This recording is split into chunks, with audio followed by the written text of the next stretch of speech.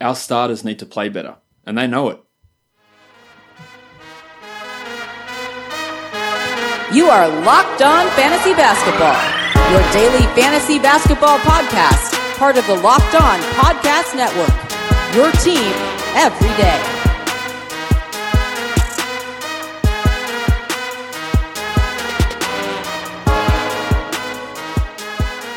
Hello and welcome to the Locked On Fantasy Basketball podcast brought to you by Basketball Monster. My name is Josh Lloyd and I am the lead fantasy analyst at basketballmonster.com, and you can find me on Twitter as always at redrock_bball. Today we're going to be looking back at a pretty busy Sunday, 8 games in the NBA, some injury news from across the weekend, as well as looking at the 9 games for Monday for daily fantasy. And if this is the audio version you're listening to, you can check out our week 23 preview in the middle of the show. For the video YouTube guys, you'll see a separate video for that as well. Michael Bolton. Let's get to it. Let's get to it indeed. We will start where we always do on these shows, of course, with Monstrous Line of the Night. The monstrous line of the night goes to Giannis Antetokounmpo of the Milwaukee Bucks. It wasn't enough for the Bucks to get the victory, but 36 minutes for Gianni, 52, 16, and 7. Absolutely ridiculous numbers. He also hit 3 threes, 3 out of 8 from three-point range, 2 steals and a block, a ridiculous 15 of 26 from the field, and an even more ridiculous 19 of 21 from the free throw line. Giannis' shooting has taken so many big leaps forward this year. At the start of the year, you weren't getting any threes from him. He was about 8% from 3, and he was an absolute automatic punt free throw guy. That's no longer the case. We're seeing these nights, look, he had 19 of 21 from the line. He had a 10 of 10 from the line the other day, an 8 of 8 from the line.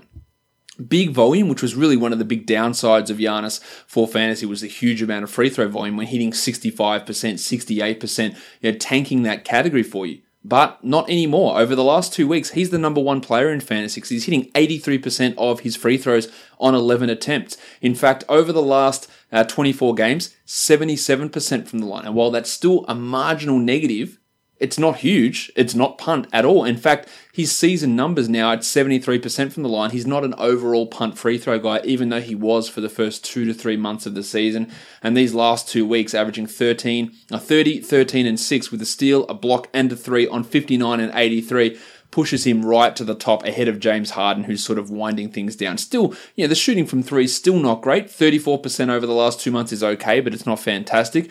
But we're seeing the steps here for Giannis where if that can keep going as a consistent thing, then he is absolutely in discussion to be that number 1 player next season. He's currently the number 3 ranked overall guy on a per game basis for this season. So if the shooting comes around, if the free throw shooting comes around, it's going to be a massive battle at the top. And he, to me, is the number 1 guy that you want in dynasty leagues. Anthony Davis is up there as well, of course, but I think Giannis is that number 1 guy that you want for dynasty formats. Waiver Wire Line of the Night. The waiver wire line of the night is the young gun of the night, it's the deep leaguer of the night, and it's big, bad, sexy Alex Caruso of the Los Angeles Lakers. 28 minutes for Caruso, 12 points with 3 rebounds, 2 assists, 5 steals, and 3 blocks. I say this at the risk of getting, you're just a hater, what do you have against him? But I think Caruso's a better point guard than Rajon Rondo for this team at the moment. Now, that doesn't mean that I think Rondo's a guy that you drop or that Caruso's an absolute 100% must-add player. But over the last 8 games that Alex Caruso has played, he's the 130th ranked guy.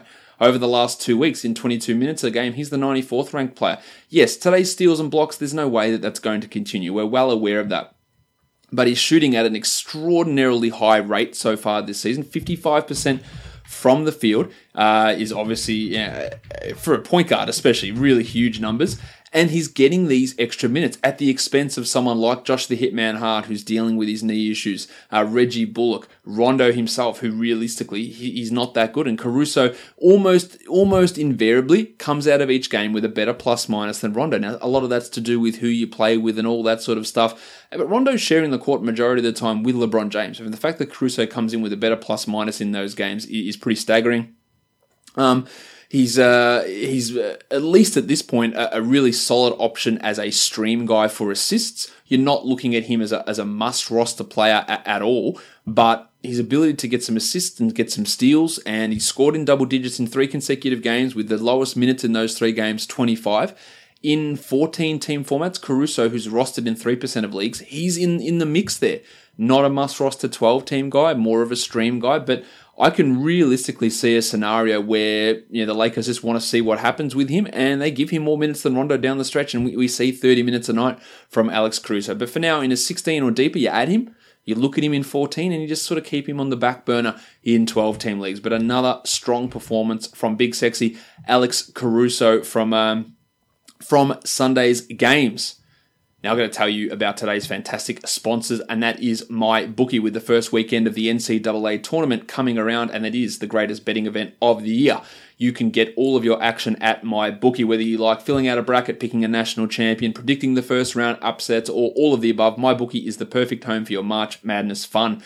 We'll check what Zion can do and his teammates RJ Barrett, Cam Reddish. How far can Duke go? How far can Calipari get Kentucky to go? And what other upsets are we going to have? Is Virginia going to bounce back after losing to that 16th seed last season? If you know the answers, or even if you don't, MyBookie is the place to get in on that action. They have something for everyone. MyBookie has been in business for years, and their goal is to give you the best customer service in the business. The best part is they pay out fast when you win. Bet with the best and then kick back and enjoy March Madness while you watch your picks cash. Deposit with MyBookie using the promo code LOCKEDONNBA for a 50% sign-up bonus. That's the promo code LOCKEDONNBA. With MyBookie, you play, you win, and you get paid. Let's move on to the next award of the day, and we're swinging straight to the dud of the night. And it's a little bit unfair on Harrison Barnes, the pencil, to be the dud of the night, but his line was just so empty. And the way I use these cutoffs, and you could easily have someone like Tyus Jones or John Isaac that was significantly worse than Harrison Barnes today, but I use it as a 70% rostered cutoff, and both of those guys were significantly below 70%, so they didn't get it. So Barnesy, 15 points, 2 rebounds, 1 assist. He had a 0-0 as well, and he shot the ball pretty well. He has 64%. That's better than pretty well. It just does show the lack of those supporting stats that Barnes often puts up, and that can have an overall negative impact on his value. But of late, he has been playing better, the 78th ranked player over the last 2 weeks. He's been hitting threes at a pretty decent rate as well. Still, hasn't blocked a shot since the 27th of February against Milwaukee, and the time before that was the 2nd of February against the Cavs. He has blocked in this calendar year 3 shots, and that's just what really underlies just how poor of a shot blocker he is and why he struggles so much in fantasy. 1.5 assists, 0.7 steals, 0.2 blocks on 41% shooting. There's just so many negatives in his game, and it did show up here in this game. But it's not a horrible performance from Barnes, and he still probably has that 12-team value as a points streamer especially. But if you don't need the points category, then a lot of his value does disappear. The GOATs of the night, plus minus, Chris Paul, plus 81.4 in the Rockets' easy victory, while the worst net rating went in the same game to Cameron Reynolds of the Minnesota Timberwolves, negative 124.7. Reynolds has been playing all right. They've signed him to a multi-year deal, but this was not his best performance against a very, very good team. Let's talk injury news. CJ McCollum is out for at least the next week with a knee injury. That's not great for him. We're talking semifinals or finals in fantasy at this point. And we've got McCollum on the shelf. Now, everyone's going to want to know, who do we go and add? Well, in so many cases, this is the case. There's no clear one-person must-add player. You're probably going to get Rocket Rodney Hood move into the starting lineup, but how many times have we seen a 30-minute-a-night Hood with extra offensive responsibility fail to be a 12-team league guy? Considerably. It's all the time. We just can't trust him. He's a 14 to 16-team league guy that you can stream in for points and threes and for an impact in free throw percentage. He can help in those areas. Seth Curry is likely going to get a boost as well. You might get some minutes for Anthony Simons in deeper leagues, but these aren't going to be guys that impact 12 teamers. Hey, Seth might come in and play 3 games and hit 10 threes in their time. That's a real possibility, and that could be really interesting as a 3-point streamer, but it's not a must-roster situation.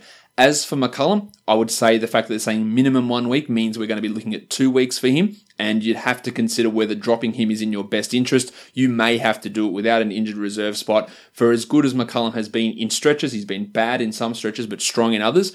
If you're going to be missing a guy for 2 weeks, and I think that's a more I think 2 to 3 weeks is more realistic than thinking he's back in a week, but we don't know at this point. All we know is he's out for a week.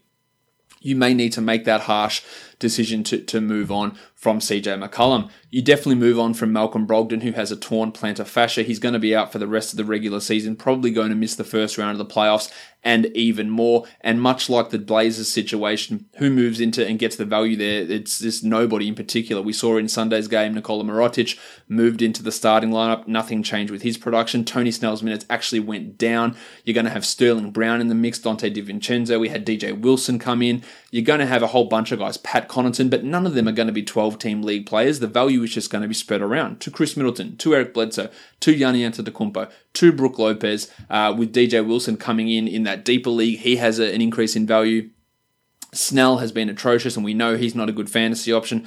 Connaughton's been solid, but it's 14 or 16 team league type value. So there's no one that you go and add. Unfortunately, you have to go and drop Brogdon, but you drop him and you add Jalen Brunson. That's the sort of guy that you add. Someone not on the same team. You add Maxi Kleber maybe from Dallas. There's a bunch of guys on different teams. The Duck, Luke Kennard, maybe he's an ad that you want to look at to replace what Brogdon can do, even though he's been struggling of late himself. Monty Morris in Denver. These are the sort of guys that you consider, not necessarily someone from Milwaukee who's going to jump in.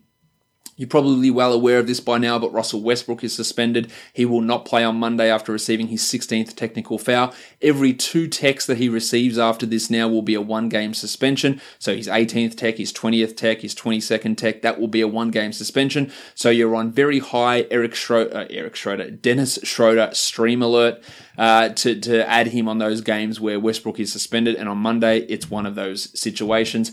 Kyle Lowry missed Sunday's game with an ankle injury. It looks like he's going to miss Monday, so Freddie VanVleet is an excellent stream for Monday, more so than Jeremy Lin or Norm Powell. We're also probably going to get the fun guy sit out on Monday too, so some extra value really showing itself in Toronto. I'd be a little bit worried about Lowry in this ankle for the rest of the week, to be honest. And then DeMarcus Cousins with a foot injury. He's going to be receiving an MRI. The Warriors have a 5-game week. 0 chance that Cousins plays 5 games. I think with this injury creeping up, you're probably looking at 3 games. I wouldn't be surprised if he sat both Monday and Tuesday with his foot injury, and it could actually turn out more severe than that. So fingers crossed it's nothing serious. But again, at the start of the season, if you didn't want to roster Kevon Looney, if you didn't want to roster Jordan Bell, and why would you? He was pretty terrible to begin the season, then there's no clear pickup here. Andrew Bogut's back with the team. Maybe he's in the rotation, further muddying the center waters, meaning all these guys like Looney and Bell and Bogut are like 16-team league guys at best, which is a real pain in the ass. If you do have Cousins, because you're losing out some value, and I do think he is going to sit some of these games as we move forward. Let's move on now to have a look at these games from Sunday, talk about the fantasy takeaways from them. The first game we look at is the Lakers and the Knicks. The Knicks get the victory 124-123. I talked about Caruso already, and the JaVale McGee roller coaster continues. Just 19 minutes. He's like 30, 19, 30, 19. But he's productive. 12-7, 3 steals and a block, 60% shooting. He's a real specialist. He's not a must-roster player. He fits certain teams. We would hope he would get more minutes moving forward, but I don't think that's going to be a situation. While Flaming Mo Wagner... Remember after that one game he had when he replaced Kyle Kuzma, and everyone was really going the old Turkish grip on Mo Wagner, and it just never seemed like it was going to stick. I had people telling me, I'm a Lakers fan. He's definitely playing 25 minutes a night every game from now on. It just isn't the case, and pretty clearly we can move on. Reggie Bullock, he has not been good for this team. Josh the Hitman Hart, only 19 minutes. KCP, just 28 minutes for 11 points. Very little value with those guys. Interestingly, LeBron James, he played 35 minutes, the most he's played in quite a while. 33, 6, and 8 with a block as the Lakers failed to get a victory over the Knicks. And we're well aware they're not making the playoffs. On to the Knicks. No Dennis Smith, no Noah Vonleh. So Emmanuel Mudiay played 33 minutes and played well. 28, 2, and 8, 73% shooting and 90% from the line. He'll never shoot that well in his life again. But with Smith and Ntilikina still questionable for Monday, streaming Mudiay could actually work for you. And then again, in true Fizdale fashion, he had not played since the 13th of February. Mario Hezonja not only started, but played 36 minutes and had 17 and 8 with 2 steals and a block. Having any sort of predictability in what Fizdale's going to do is literally impossible. Hezonja could go, or what he'll likely do now is that when Vonleh returns, Vonleh will start and Hezonja will go down to 20 minutes, then to 15 minutes, and then out of the rotation by the end of the week. Or Vonleh stays out and we get 3 games of 30 minutes in a row for Hezonja. If he played 30 a night, which I think he should have been doing all season, he would have been a 12-team league guy. But it's been as up and down as you can get, and this is tantalising, but it's Fizdale. DeAndre Jordan, who 2 games ago played 15 minutes and now 2 in a row has played 33, because when you've got a young player like Mitchell Robinson who is thriving in a larger role and you've made that decision to limit Jordan in one game, you absolutely have to reverse course and give it to a 31-year-old worst defending centre who's a free agent and is a part of this franchise's future. You've really got to make sure you limit your young guys as much as possible. That apparently is the Fizdale method. So Jordan, whose value looked like it was disappearing, was back here, while Robinson only played 15 minutes. Still had his 2 blocks. And I don't know, 85 games isn't enough of a sample to get consistency in Fizdale's rotation. So I definitely think that 2 games isn't enough to say that, well, Robinson's played under 20 in 2 straight games. That means he'll play under 20 every game moving forward, because it's Fizdale. If you haven't learnt that lesson, then you haven't been paying attention.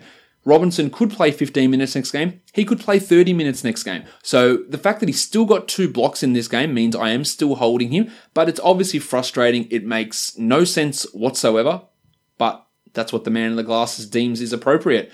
The big minutes are coming, that's better English, for Damian Dotson. 41 minutes, 25.6 rebounds. His numbers have been remarkably consistent. So you're just waiting for someone to come and smash an egg over the back of your head and see him drop down to 20 minutes with 4 shots. It feels like it's coming, but for now, he definitely has some 12-team league ability and value, especially for his scoring, while the Fort Kevin Knox, who's been playing 25 minutes every single game, until today, where he played 37 and had 19 and 6 on the first night of a back-to-back, because apparently the rookie wall didn't exist when you play the Lakers. Knox is still just that deeper league guy. Better than Doncic, Alonzo Trier had 4 points in 16 minutes, and he has disappeared. Fair enough, because he's not actually as good as what some may have made him out to be. The next game we look at, the Miami Heat blew out the Charlotte Hornets 93-75. Cody Zeller was out again, so Bismack Biyombo started, but they went small a lot. We saw 30 minutes from Frank Kaminsky. Literally can't believe that I'm writing about Frank Kaminsky playing 30 minutes. He had 13 and 7 on some pretty poor shooting, but as a point streamer, he has some appeal, even for 12-teamers. Nick Batum, 12 and 7, didn't shoot well, but it was solid enough. While Jeremy Lamb really back on track, 21 and 4, 3 triples, 4 steals. While Miles Bridges continues to start, had 10 minutes. He has not been good at all, and the starting of him is a pretty weird development. Kemba Walker was bad as well, 10 and 4 in his 36 minutes, as was Marvin Williams. So the 3 blocks did save Marvin. I wouldn't be looking at Marvin Williams as a must-roster guy. For the Heat, Justice Winslow was out, so Goran Dragic stepped it up. 28 minutes for Dragic, 19, 2 and 4 with 4 triples.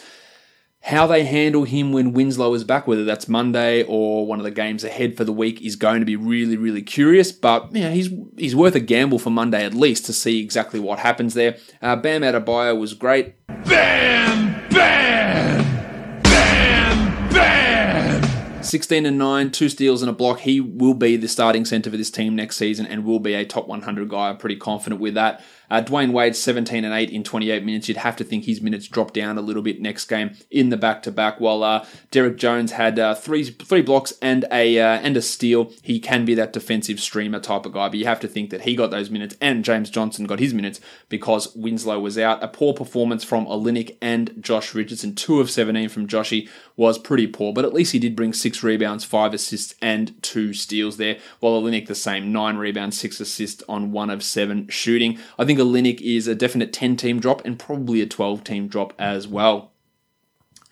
The next game we look at, the Sixers with the big road win over the Bucks. Embiid was fantastic, 40 and 15, 6 assists, 3 steals, 4 triples and a block, while General Soreness Jimmy Butler had 27 and 6 with 3 steals. Toby Harris's usage well down, only 7 shot attempts, 12, 7 and 4. This is the worry I had, that A, when he was traded to the Sixers, and then B, when he was putting up those numbers without Embiid, that he would drop back off, and we've seen that over the last couple. Well, Benny Simmons also copying a little bit, 8 points, but still had the 9 rebounds and 9 assists. Jim Ennis with all those backup wing minutes ahead of Johnny Simmons, while Prison Mike has 24 minutes. He's getting a lot more playing time than I expected.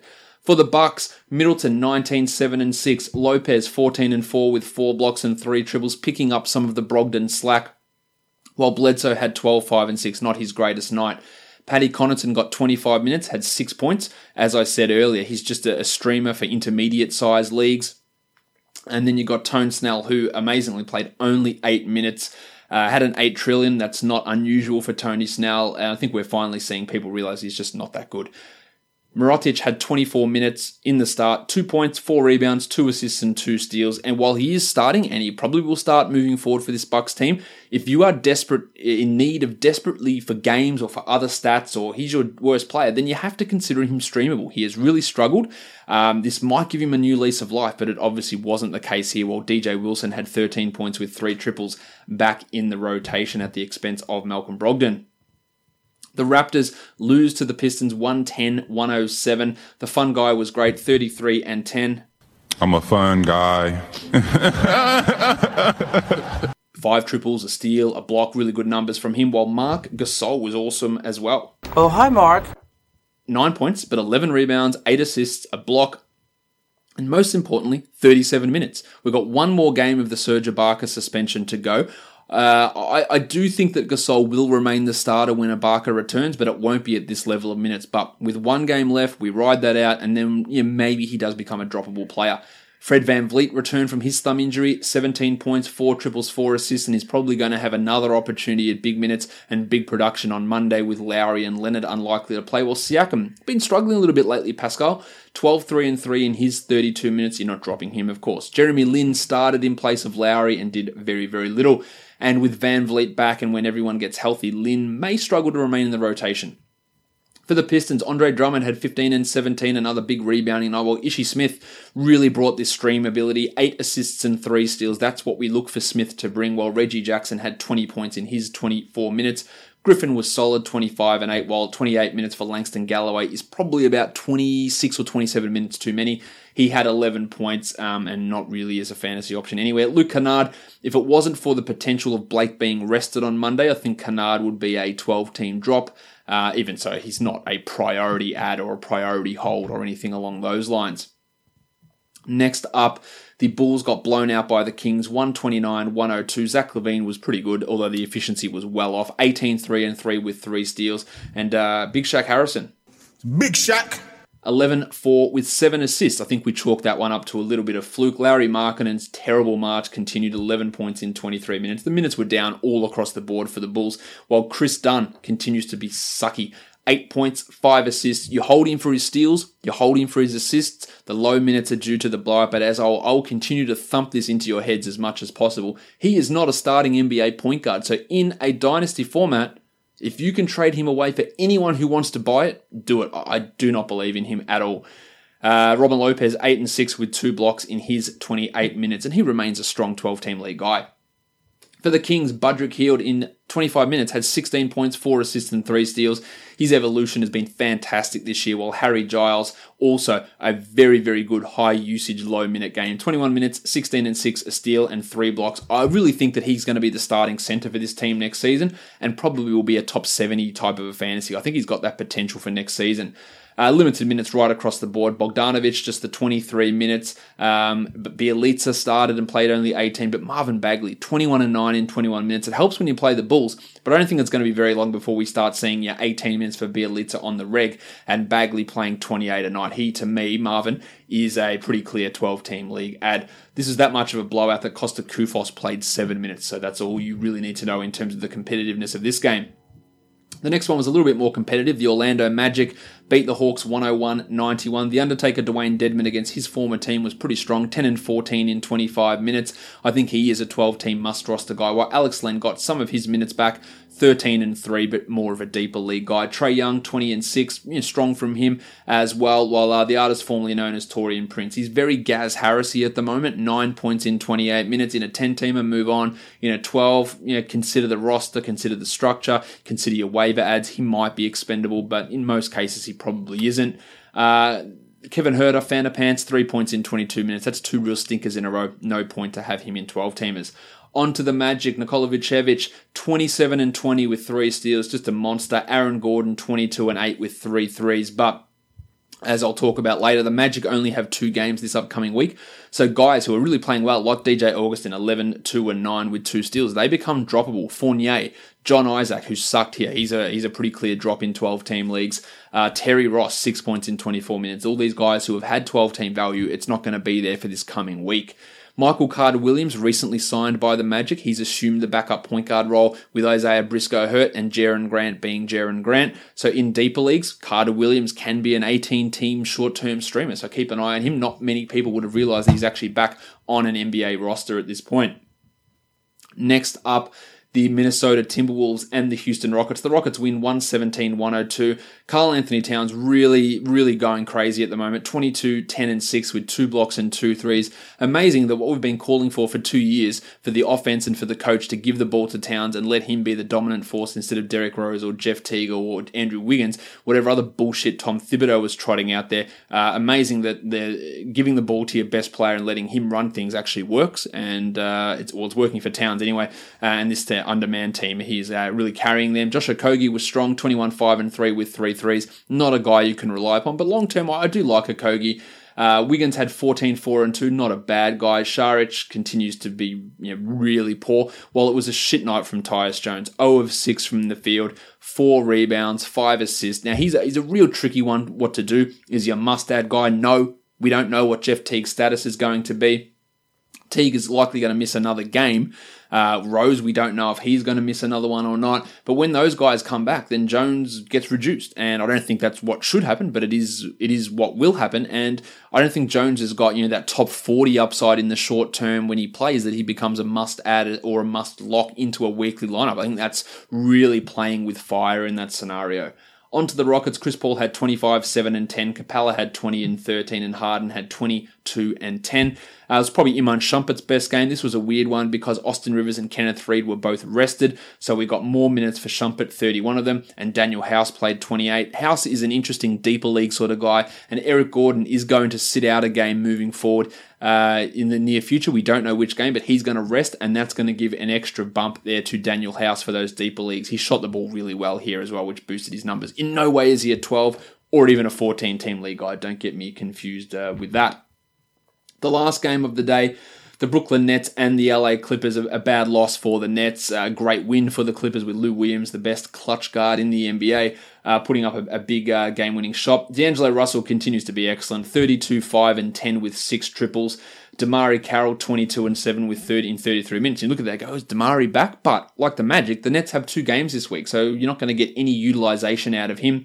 So even someone like Spencer Dinwiddie, who was a disaster here, 13, 4 and 3, but in a very Josh Richardson-esque 2 of 16 from the field, and then killed your free throws as well for a double whammy, 8 of 12 from the line. That is matchup losing type performance from Dinwiddie. With 2 games this week, I think moving on from him might be a move you got to make. Same with Karis LeVert, who was okay here, 12, 4 and 7, but in 2 games, I don't think you hold him.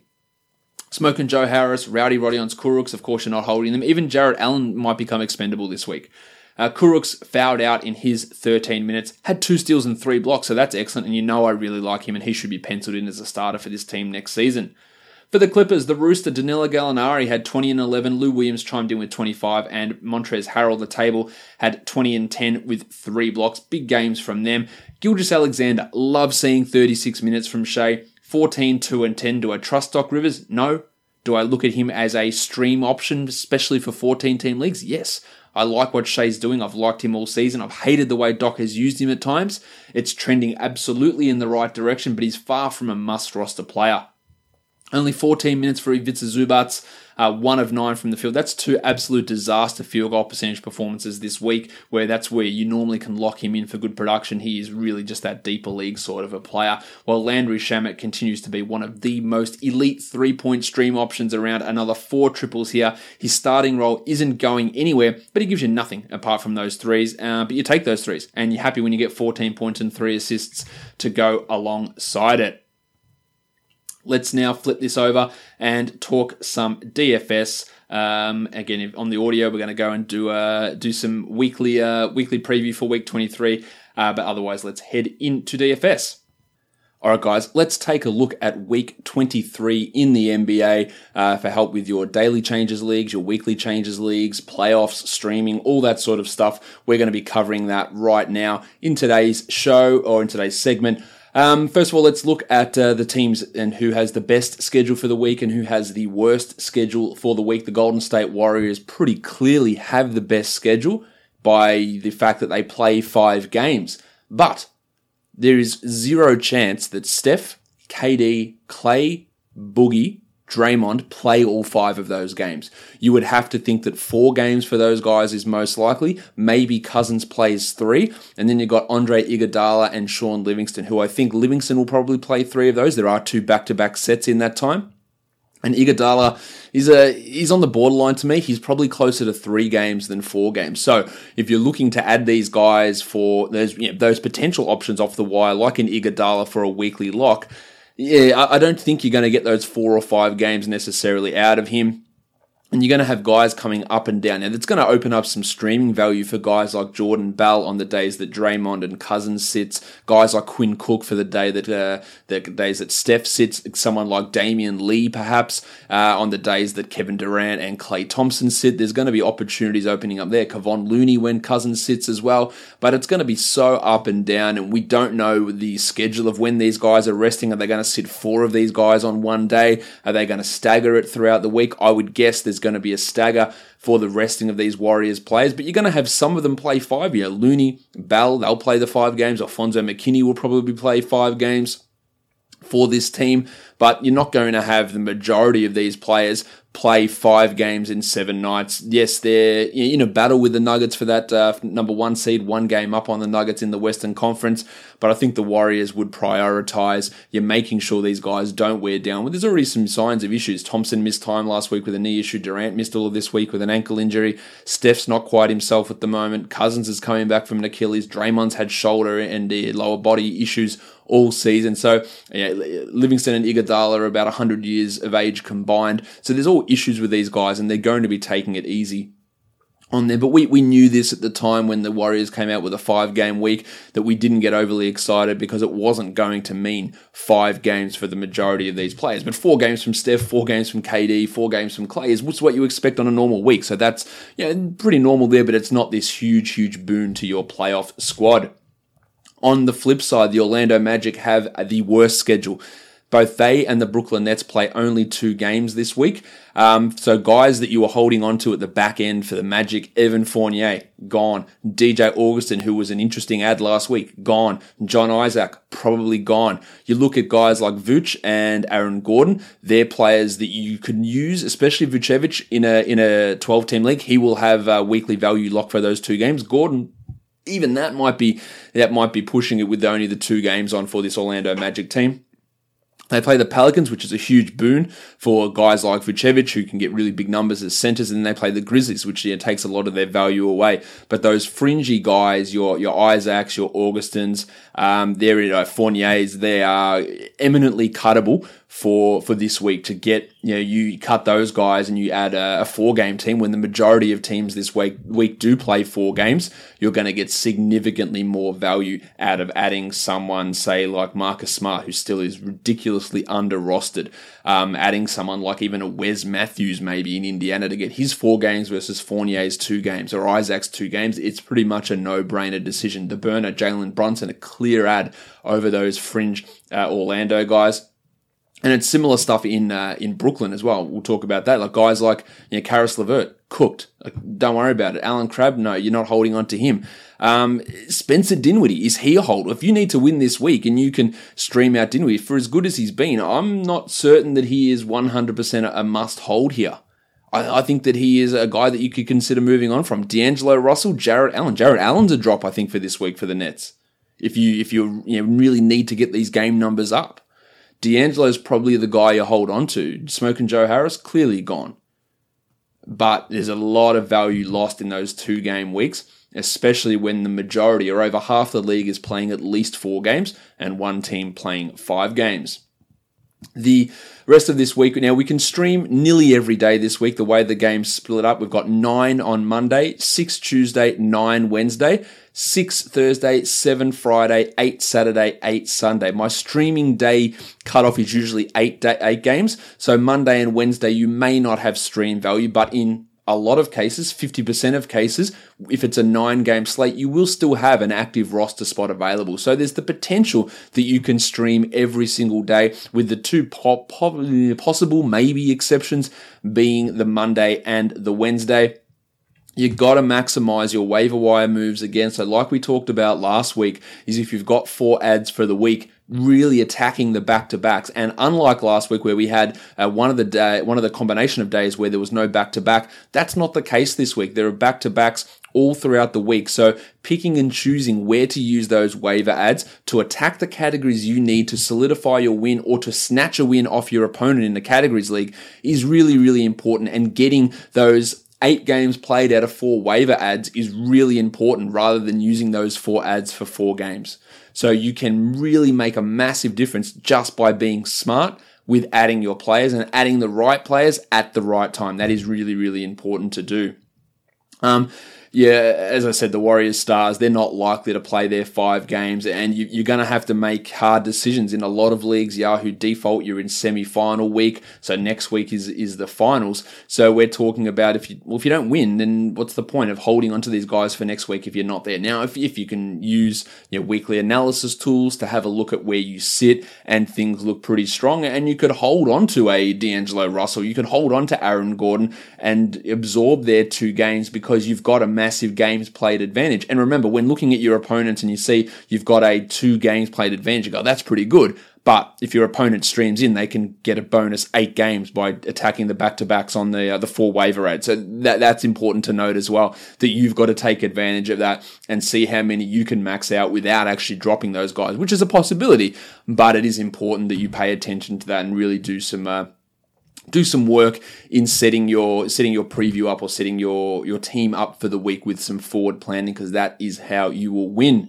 Let's have a look at some guys that we can look to stream for the week for specific categories who may be available on the wire. I'm looking at guys who are rostered in 60% or fewer of leagues. If we're looking at the points category, the Padawan Colin Sexton has been putting up, I think, 5 consecutive 20-point games scoring-wise, so that's really good value there. His efficiency's actually been pretty solid as well. He's been much improved, and his teammate Chetty Osman, another option that you could look at on the waiver wire to provide you points for this coming week. 4 games the Cavs have, so that's really interesting to use them. And of course, Jalen Brunson, who we mentioned earlier, is probably a must roster right across the board. Marcus Morris, another option I think for points you're looking at. The Celtics have 4 games. He could be an option just for that points streaming type situation. If you're looking to stream in some threes, a couple of Jazz guys really stand out to me. Jay Crowder, with his 4 games, he could easily have 11 or 12 threes across that area. You've got the Duke, Wayne Ellington as an option, and Kyle Korver. They've both got 4 games for this week, so an 11 or 12 threes from those guys wouldn't seem completely out of place. So there are some interesting 3-point stream options for this coming week. When we're looking at rebounds, Noah Vonleh, assuming he's healthy, he's had an ankle issue, which has caused him to miss Sunday's game, so he could have some value if he is ready to go with that ankle. Bam Bam Adebayo and Jakob Poeltl, 2 pretty strong options who are close to must roster regardless, but they can provide some nice rebounding value. I didn't mention Dwight Powell because he obviously needs to be on every single roster available. And the other one, if you want to look at it, another player Vonleh is not there, is Mason Plumlee with the Nuggets. Having 4 games, he's getting low 20s in minutes, which is really helping his ability to be an impact guy for fantasy for this coming week. If you're looking to stream in assists, I think the number one guy we're looking at there is Jalen Brunson, who's putting up some really, really strong games. This is not me talking about someone like Derek White, who is still available in way too many leagues. Even Tomas Satoransky, who is available in under 60% of leagues. These are guys that you know are must roster players. So you look at Brunson as a guy there. Marcus Smart, rostered in under 50% of leagues, which is nonsense, must-roster guy, and Monty Morris, another player there. You could also look at Alex Caruso for the Lakers, who is outplaying Rajon Rondo pretty comfortably at the moment, and he can be an assists stream option. For the steals, it's the same names that appear here as it did last week. Marcus Smart, again, must-roster player. PJ Tucker, another guy who can be a real option there for the steals. McCall Bridges is another really, really good steals streamer. Damo Dotson, another player who's been putting up some pretty strong numbers, and the minutes for him look relatively solid.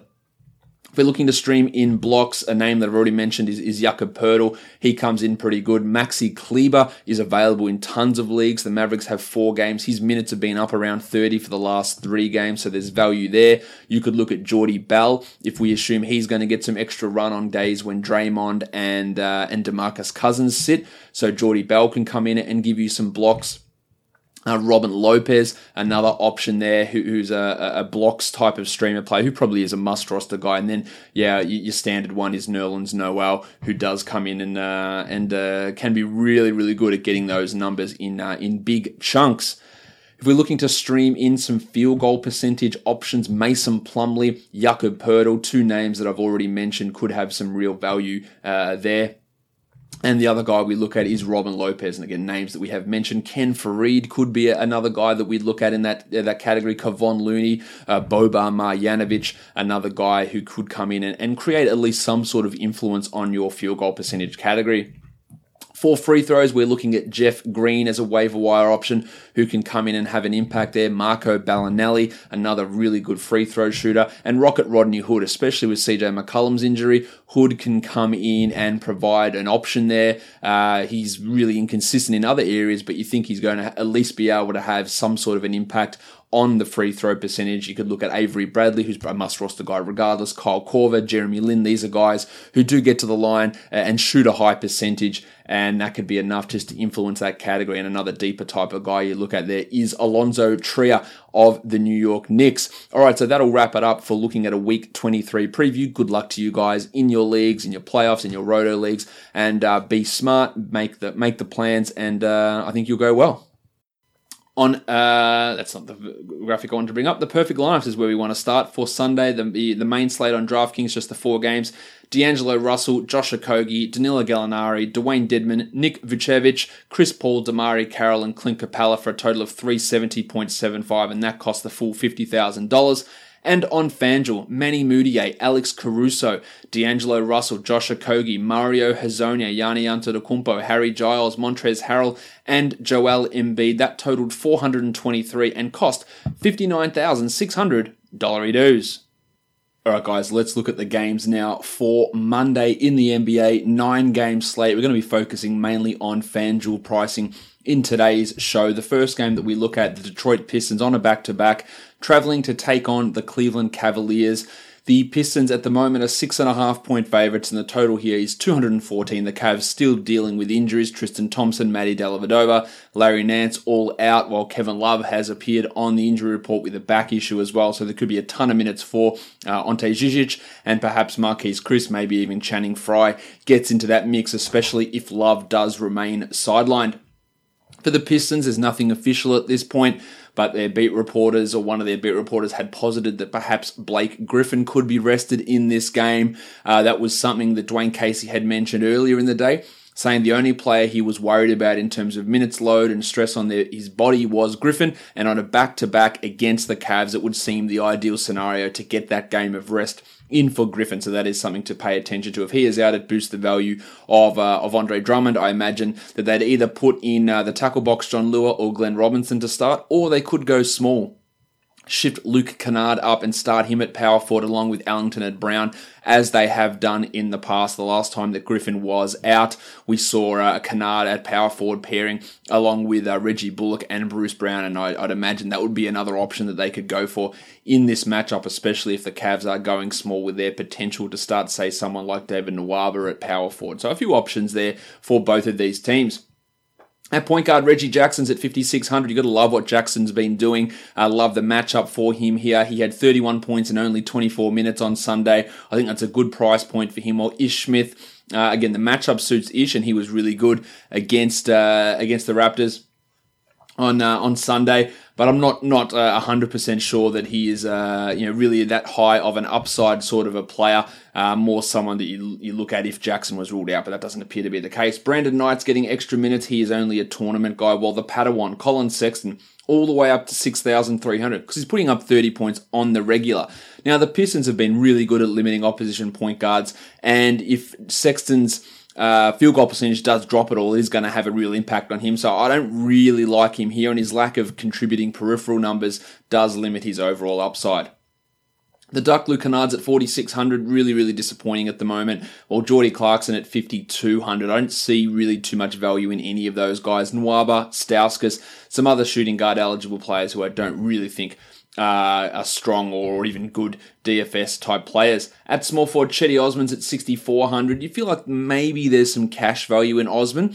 He has struggled a majority of the time when Love is out, but last time that Kev sat down, Osman did put in a big performance, so maybe there's something to see there, but he's not a high priority guy. Then at power forward, Griffin at 8,500. I would absolutely love Griffin at 8,500 if he's going to play.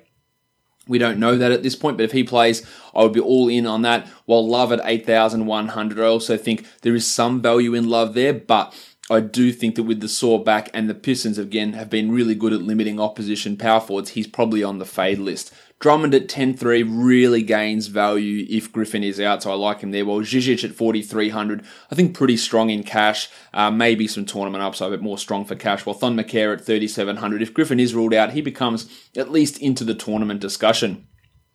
On DraftKings, Zizic, Jackson, Drummond all come in pretty strong. I like the Duck a little bit more, $4,000 for Kennard. That's very cheap. And of course, Griffo at 7,200. If he does play against Cleveland, that is a very cheap price for Blakey.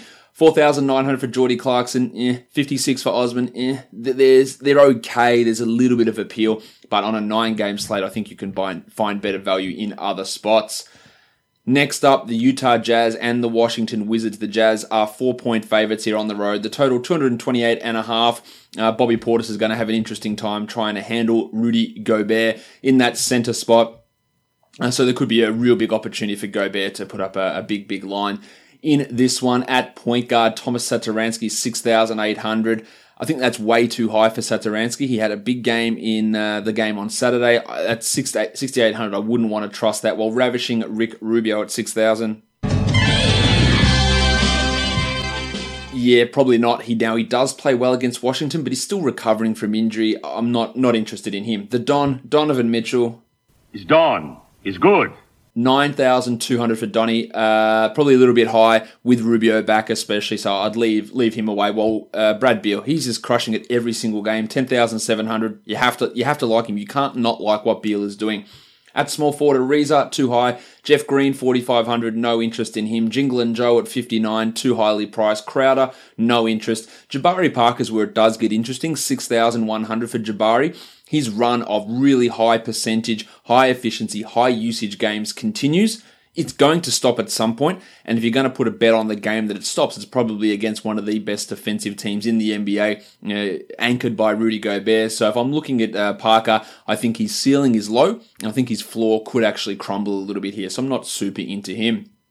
For the power forwards, Punch Bob is at 6,500. We know that all season Gobert is a good defender, but he is allowing some decent points against him. Portis is really just a GPP guy. Derek Favors at 6,800. I'm not really feeling too excited about that. While Gobert at 96, I absolutely love this matchup for Gobert, and I'd feel okay about using him. That price is just quite a bit high, and that takes him away from being a 100% lock type of a guy.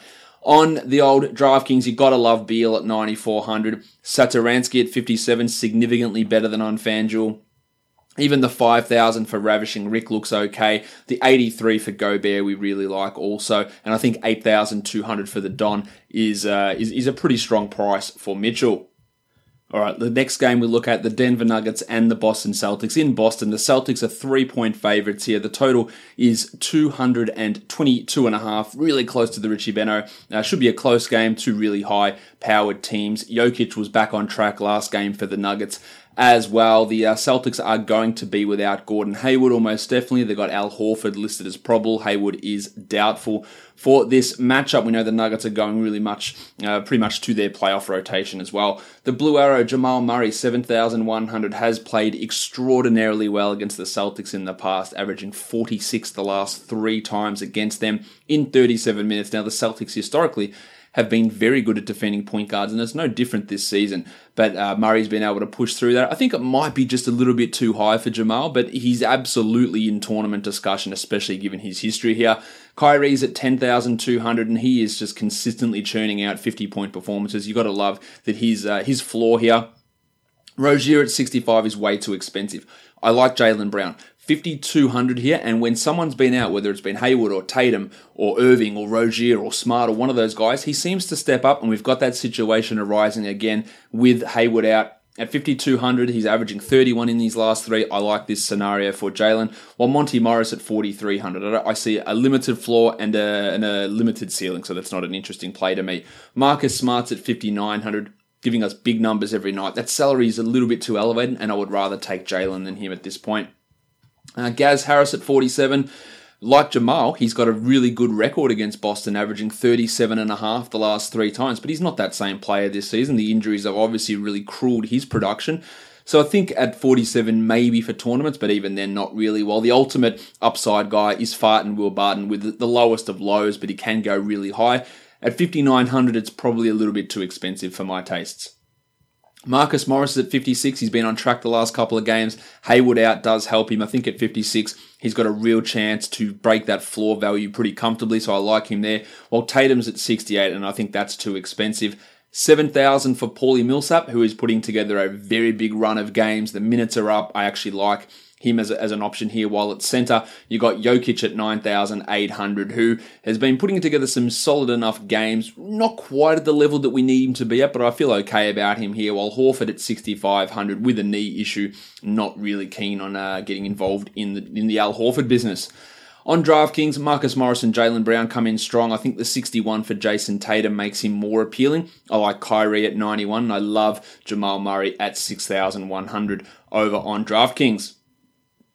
Next up, we've got the Knicks and the Raptors, both of these teams on a back-to-back from Sunday. No spread or total at this point. We have to assume that the fun guy, Kawhi Leonard, I'm a fun guy. is going to be out as a back-to-back to rest, to manage his load. And Kyle Lowry, I expect to be out as well with the ankle injury that cost him Sunday's game. The reports are he'd be unlikely to play Monday, and against the Knicks, I don't think that they need to push that. The Knicks coming off a victory against the Lakers on Sunday as well. For the Knicks, we don't know the status of Noah Vonleh, Dennis Smith, or Frankie Ntilikina. All 3 of those guys are questionable, and the Knicks rotation, as always, is consistently questionable. At point guard, Freddie VanVleet made a triumphant return, played 31 minutes on Sunday. He's at 4,600, and with the potential absences of both Lowry and Kawhi, this could be a big situation. He doesn't need to get his legs back under him. He was out with a thumb injury, so he was able to keep the cardio up and game shape up. So I like Freddles quite a bit here. Jeremy Lin at 3,600 started in place of Lowry, had 10 points. Now, there's an opportunity for him to have extra minutes with Kawhi likely sitting as well, but I'd only be looking at him as a tournament guy. Well, Manny Mudiay is crushing at 41 points on Sunday for Mudiay, and if Smith is out again at 4,900, that's a strong cash play for Mudiay. Smith at 55, only really for tournaments. Ntilikina, I don't give a shit about anything. He's not going to be usable even if he does play. At shooting guard, we have to look at Damo Dotson. He's giving us 30-point realness almost every night, 5,900 from him, but it's a tougher matchup here for Dotto. The inconsistency in him earlier in the season is always playing on my mind, and the back-to-back, it does just give me a little bit of pause for Dotson, so I'm not super into him. Alonzo Trier better than Doncic. He's averaging 11 points over the last 5 games. At small forward, the Jedi, OG Anunoby. Hello there. He's at 3,600. He could be seeing really big minutes here. I like him as a tournament guy. Same as Storm and Norman Powell at 4,000. It could be him, it could be McCaw, it could be Anunoby, it could be Lynn, it could be Van Vliet who get the minutes. I think the one you want to guarantee there is Van Vliet, but a bunch of these other guys could get a real boost in their playing time. While the Fort, Kevin Knox, at 4,200, he's been getting 25 minutes a night for about a month because he can't handle it. And then on Sunday, he plays 37 minutes and puts up 28 points. Again, no way to trust Professor Data at all. Even in those 38 minutes, though, he only put up 28 points, so it's not a smashing of the ceiling. And on a back-to-back, will this fatigue kick in again where he's only got to play 25 minutes? All in all, I'm saying I'm not interested in using him. I am super interested in Pascal Siakam. Now, it's been a lean run for Pascal. 29-point average over the last 3, but historically when Kawhi's been out, he has been putting his balls absolutely to the wall and putting up big numbers. I think he's a 40-point, 45-point guy waiting to happen in this one, while Vonleh at 52, I have zero interest in that. At center, big Marc Gasol. Oh, hi, Mark. Big minutes for him on Sunday with Serge Ibaka out 35 points in 37 minutes. We should be looking at another 30-plus minute performance against this Knicks team, and I think he can get to 35 again. He has historically roasted the Knicks, averaging 43 the last 3 times against them. I think he is a relatively solid option here, while DeAndre Jordan at 6,600. 3 games ago, he played 15 minutes. The next 2, over 30. Again, if you can work out any of the nonsense that Fizdale does, please let me know what it's about. He had a big 47-pointer against the Lakers. Many people go off against the Lakers. This is an opportunity for Jordan, but I'm not fully going to trust that. Same as I'm not trusting Mitchell Robinson. And at 6,100, I see no value in Robbo. But he could come out and play 35 minutes and drop 60 points because Fizdale. That's just the sort of shit that happens. Also, speaking of Fizdale, Mario Hezonja hadn't played a single game since the 3rd of February when he started. And in all Fizdale's wisdom, he played him 6 minutes. Out of nowhere today, he played 36 minutes. So if you can work that out, by all means, explain it. Maybe you look at Hezonja if Vonleh is out, but this could be a Luke Cornett game. It could be a Henry Allenson game. It could be Dikembe Mutombo coming out of retirement to play 35 minutes and blocking 18 shots. God knows what's going to happen with this team on a daily basis. Weird shit always seems to find its way into the Knicks rotations. On to DraftKings. I like Van Vliet, Gasol, Siakam quite a bit. DeAndre Jordan down at 58. That's pretty hard to ignore. Moutier at 48. And then those upside players like Powell and the Jedi and Hezonja, of course, if you want to take that risk. Dotson at 5,300 comes in really strong on DraftKings. I like his pricing over there quite a bit, even with those concerns that I voiced earlier. Next up, the Warriors and the Spurs. The Warriors are 2.5-point favourites in San Antonio. The total 224 here, the Warriors, at the beginning of a 5-game week. There's a lot of stuff that could be happening here with this Warriors team, with these lineups. We've got DeMarcus Cousins, who is listed as questionable. Kevin Durant is listed as questionable as well, while the Warriors have brought Andrew Bogut to the team. Now, he wasn't supposed to join the team until the middle of the week, back on Thursday against the Pacers, but because of Cousins' injury, which he's having an MRI on his foot, which is not a great sign, Bogut's been called up. There was a chance that Steph was going to rest this game. That was the report from one of the guys from The Athletic, Marcus Thompson. But with the injury to Cousins, with Durant still being listed questionable, there's a lot of different things which could be in play here for the Warriors. So it's important to stay tuned to breaking news to figure out what's going to go on with this squad. On the Spurs side of things, well, they're completely healthy. So that's good news in that regard. At point guard, Steph's at 9,400. I don't really like this spot for Steph unless Durant and Cousins are out, but his shot has been off of late, and there is a chance that he sits out this one. Brynnie Forbes, no interest. Derek White has been struggling, and the salary it's still at 6,500, so it hasn't dropped enough for me to get really back on board with him in a DFS capacity. At shooting guard, Bellinelli's at 37. He's just a GPP guy, while DeMar DeRozan at 88. Love what DeRozan's done. 47 over the last 3 against the Warriors. I think he's a 40-point type of a guy here with a decent amount of value. It's not a bad floor play. And Clay at 8,400 also on fire. I like both of those guys as cash-type shooting guards. Gay is at 5,700.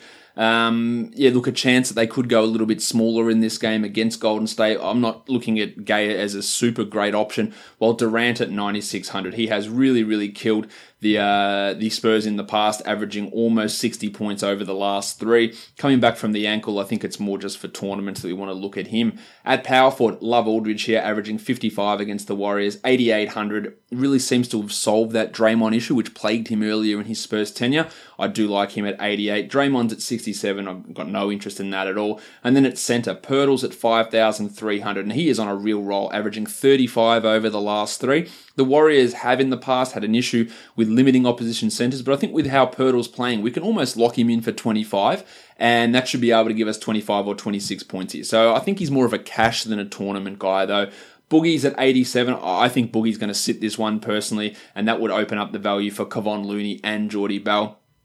But we would also get Andrew Bogut in the mix for maybe 10, 11 minutes, and that's going to put a cramp on both Bell and Looney's production. And again, this is going to be a really weird situation for the Warriors all week with injuries and multiple games. On DraftKings, Bellinelli is your GPP guy. I like Pirtle quite a bit. Aldridge comes in strong, as does DeRozan at sub 8,000, but those Warriors guys, it's a lot of hit and miss type of situations. Let's go to the next game. It is the Miami Heat on a back-to-back, traveling to take on the Oklahoma City Thunder. The Thunder are 3.5 point favourites, and the total is 213.5 points. We know that Russell Westbrook will be suspended after receiving his 16th technical foul, so we're going to get Dennis Schroeder into the starting lineup, more minutes for fat face Ray Felton as well. For Miami, we're waiting to see the status of Justice Winslow, who sat out Sunday's game, and we had Derek Jones Jr. start in his place. At point guard, the Iron Shoulder Goran Dragic, 28 minutes Sunday, 26 points, 4,100. Can't not like that. Now, if Winslow plays, it hurts him a bit, but I actually think that in the 21, 22, maybe 23 minutes again, he can bring that value anywhere. So I think he's a strong option here. Felton at 4,000, not interested in that. And then for the shooting guards, you've got Schroeder at 6,000, has been very poor lately, averaging 21 points over the last 5. But with an opportunity with Westbrook out, I think that he is a pretty good play in this spot. Dion Waiters at 4,100, just not getting enough minutes for my liking. While Wade and Terry Ferguson, Dwayne Wade had a big game today, 32 points in 28 minutes, but on a back-to-back, he's probably a fade for me. At small forward, Paul George, no Westbrook. Let's go, 11,200. Spike the usage. Let's push for 80 points here. 80-point upside anyway as a tournament upside guy. Like him for cash, like him for tournaments. While Joshy Richardson at 6,100 has been really not quite at that level, and he's not someone I'm interested in. If Justice Winslow plays at 6,000, I think that's a decent enough value, and Derek Jones Jr. at minimum salary. If we hear Winslow's out, I would like that a lot. He had 25 today in 24 minutes. Big Derek Jones. At power forward, Kelly Olynyk at 53. Not really at that level at the moment, so that's a fade. Same as the 53 for Jeremy Grant. I don't like either of those guys. While Big Bam Adebayo. Bam! Bam! Bam! Bam! He's been a relatively consistent source of 30 points. 5,800 is his salary. No reason to dislike that. At centre, Hassan Whiteside at 6,300. The price is coming down, but still not enough to really have him as a good option. While Steve Adams at 6,400 also. He's more of a $5,700 guy, and I'm not all that keen on utilising him. On DraftKings, you love Schroeder at 51 there. Felton at minimum salary 3,000 also looks pretty good. Paul George looks strong, and I actually like Jeremy Grant at 4,400 over on DraftKings as well. Adams at 55, that's the sort of price we're talking about. Without Westbrook, I think that helps him, maybe gets his rebound numbers up too. I like Adebayo quite a bit also at 5,300. Let's go on now to the next game. We're looking at the New Orleans Pelicans and the Dallas Mavericks. There's no spread or total at this point. I'm assuming it's because Luka Doncic missed last game, but he's been upgraded to probable for this game. Anthony Davis should play as well. It's not a back-to-back. In fact, the Pelicans don't have any more back-to-backs for the rest of the season. Drew Holiday and Etuan Moore have been ruled out for the Pelicans. At point guard, Frankie Jackson's at 5,100. He's a score-only type of a guy, and I think at 5,100, with his lack of peripheral stats, if the shots don't fall in at a high level, then he's just not going to get that amount. So I don't love him here really at all. On the flip side, his opposition rookie point guard, Jalen the Burner Brunson, at 6,100. He does do other things. He does get steals. He does get assists. He's shooting the ball fantastically. 6,100 is maybe a little bit high, but point guards have had a pretty easy run of things against the Pelicans of late. And I think at 6,100, he's worth having a look at. While Lord Alfred Payton, the king of the March triple-double, 4 consecutive triple-doubles for him, and the salary has gone absolutely through the roof. 9,300 for Payton. Yes, he's averaging 54 over the last 3. Do I have confidence in him being another 46, 47 point performance here? Not really, but with his track record, it is hard to ignore. I just think that salary rise takes so much value away. Timmy Hardaway's at 52, just a GPP option, while Doncic at 9,800. Before the absence last game, he had 54 points in the prior game, and it is a really positive matchup for Donch here. I think he's probably more GPP than cash, though. At small forward, Kenrick Williams, Darius Miller, double I don't really see anything in those guys. Dorian Finney-Smith played well with Doncic out, and at 4,600, you might throw him into a tournament, but I think his fantasy value is pretty limited. Dwight Powell at 6,600 as a power forward. This is a great matchup for opposition centers, which he is, not a power forward. We've seen big numbers for opposition big men against the Pelicans for a stretch of time here. He's got clear 35, 36 point upside here. So some value in Powell. Not the strongest one out there, but some value. While Cheick Diallo at 4,600. Big from him. 25 minutes last game in 31 minutes. Now that's because Julius Randle was somewhat limited on a back-to-back. So I'd temper my expectations for Cheick, while Randle at 8,900 has had a history of absolutely carving the Mavs up, but at 8,900, it might be just a little bit too high. Maxi Kleber, an excellent tournament play, although the salary rise has taken a lot of his value off the table. While Tone Davis at 8,000, I think that's too high for a guy that we know is going to be limited. For the centers, we've got Salah Mejri versus Jali Okafor, and if you roster a center from this matchup, you are just wanting to burn money. On DraftKings, we're looking at Randle at 8,000, much more sensible as a price. Powell at 62, Donch at 89, really good value options there. Lord Alfred Payton, now that's a sensible price, 7,500. Gotta love that, and you gotta get on and get involved in the Lord Alfred Payton business. For the next game, we've got the Chicago Bulls traveling to take on the Phoenix Suns. The Bulls on a back-to-back after getting shellacked by the Kings. The Suns 3-point favourites. The total 228.5. The Suns coming off a win in one of the most blatant experiences in tanking from the Pelicans in NBA history. The Suns get that victory. Interesting stuff for the Bulls here. They were really piss poor against the Kings, so a lot of their guys are going to be rested. At point guard, Tyler Johnson is questionable for Phoenix. Richaun Holmes also questionable after missing the last game. Johnson's missed the last two. Now, I don't know what Kokoschkov's going to do. Common sense would suggest, hey, why don't we get that rookie point guard who started a bunch of games earlier in the season and was bloody good at it? Why don't we play him? But the first game that Johnson missed, Melton was a DMP-CD in what is one of the worst coaching decisions of the season. The second game, he started and looked great. But then you have to wonder, did he get those extra minutes because it was a back-to-back and they decided to sit Jamal Crawford because he was old? Not because he was bad, because he's been bad for 3 years, but because he was old. So if Crawford comes back in, do we get another 17-minute pissing performance from Melton? That's the real question mark there. One thing that I feel good about is that if Johnson is out, Joshy Jackson's minutes will push up. As for Tyler at 5,500, probably more tournaments than cash. While Chris Dunn at 5,800, he is really making me look smart by saying that he's not good over the last 2 or 3 months of action. At 5,800, really just more of a tournament guy. Archer Jacquinot, Big Shaq Harrison. Big Shaq! Harrison actually was okay against the Kings, but nothing really to see. While Melton had that 31 points last game. If we hear that he's starting with Johnson out, then at 3,800, I absolutely love it. But I worry that they'll put Jamal Crawford in to thieve some of those minutes. At shooting guard, Levine's at 8,300. In terms of consistency, one of the most consistent Bulls player, so he's got value. Well, Devin Booker, 9,800. That's a significant price rise for Booker. It's probably bordering on a little bit too high, but if there's a matchup where you're going to use Booker, it's against Zach LaVine and the Bulls. So I like him at 9,800 mainly for this matchup. Wayne Selden, probably not interesting. Otto Porter, 7,200. Been a little bit disappointing of late, but this matchup does really suit Porter, and he didn't overexert himself against Sacramento. He's in play, while Oubre is just crushing it. 6,900. Giggity! He's giving us 37 a night. I think, again, in a strong matchup for Oubre, he works pretty well. 5,100 for McCall Bridges, maybe too high. At power forward, Lauri Markkanen has just been piss poor. 7,500. Now, he's back in Phoenix. If you want to believe in he's back in the state where he played his college ball narrative situation, this one fits for Markkanen. Only just for tournaments, so his shot has been off all of March, but maybe that gives more credence to, eventually it's going to turn around and maybe it's here that it happens.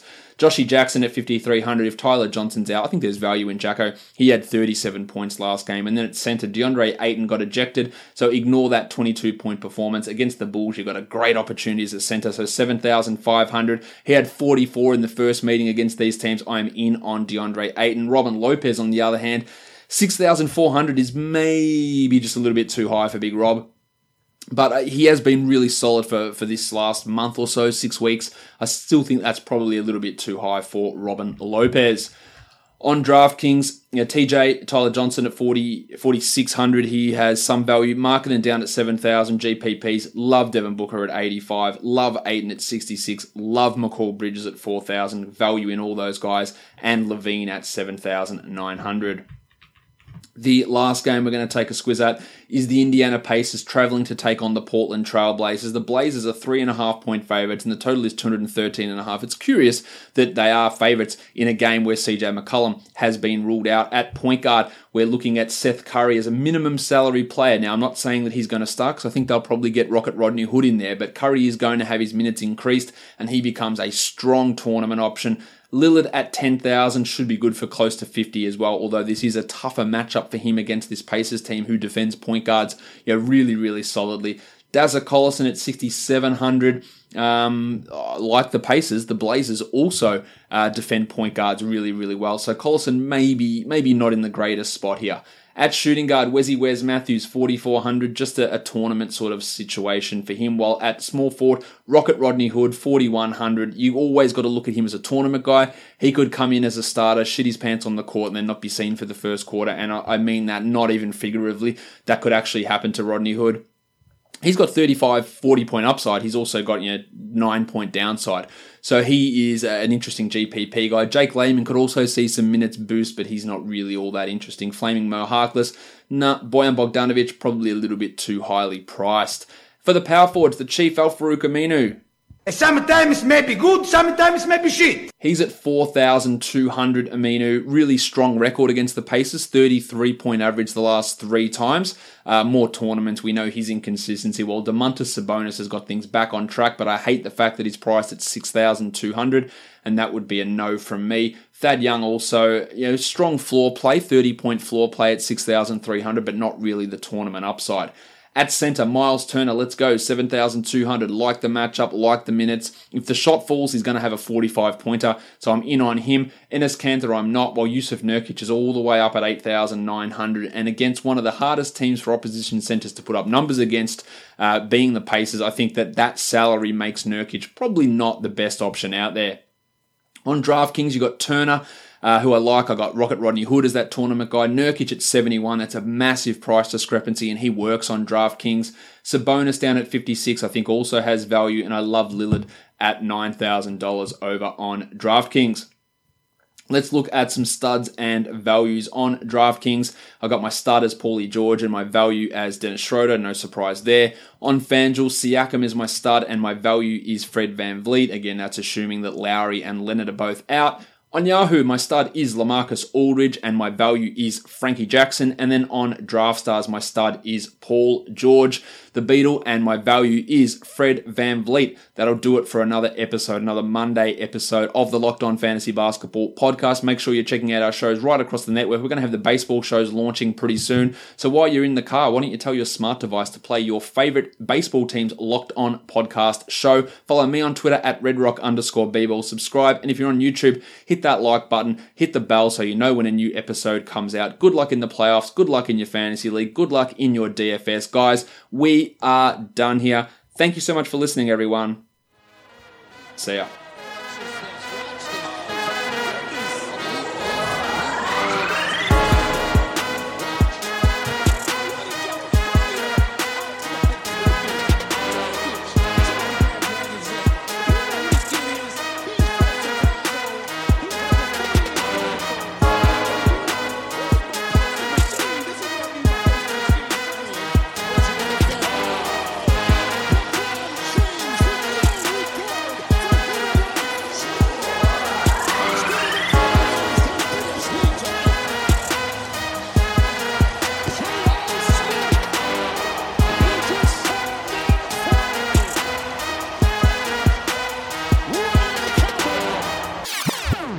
Jim Boylan.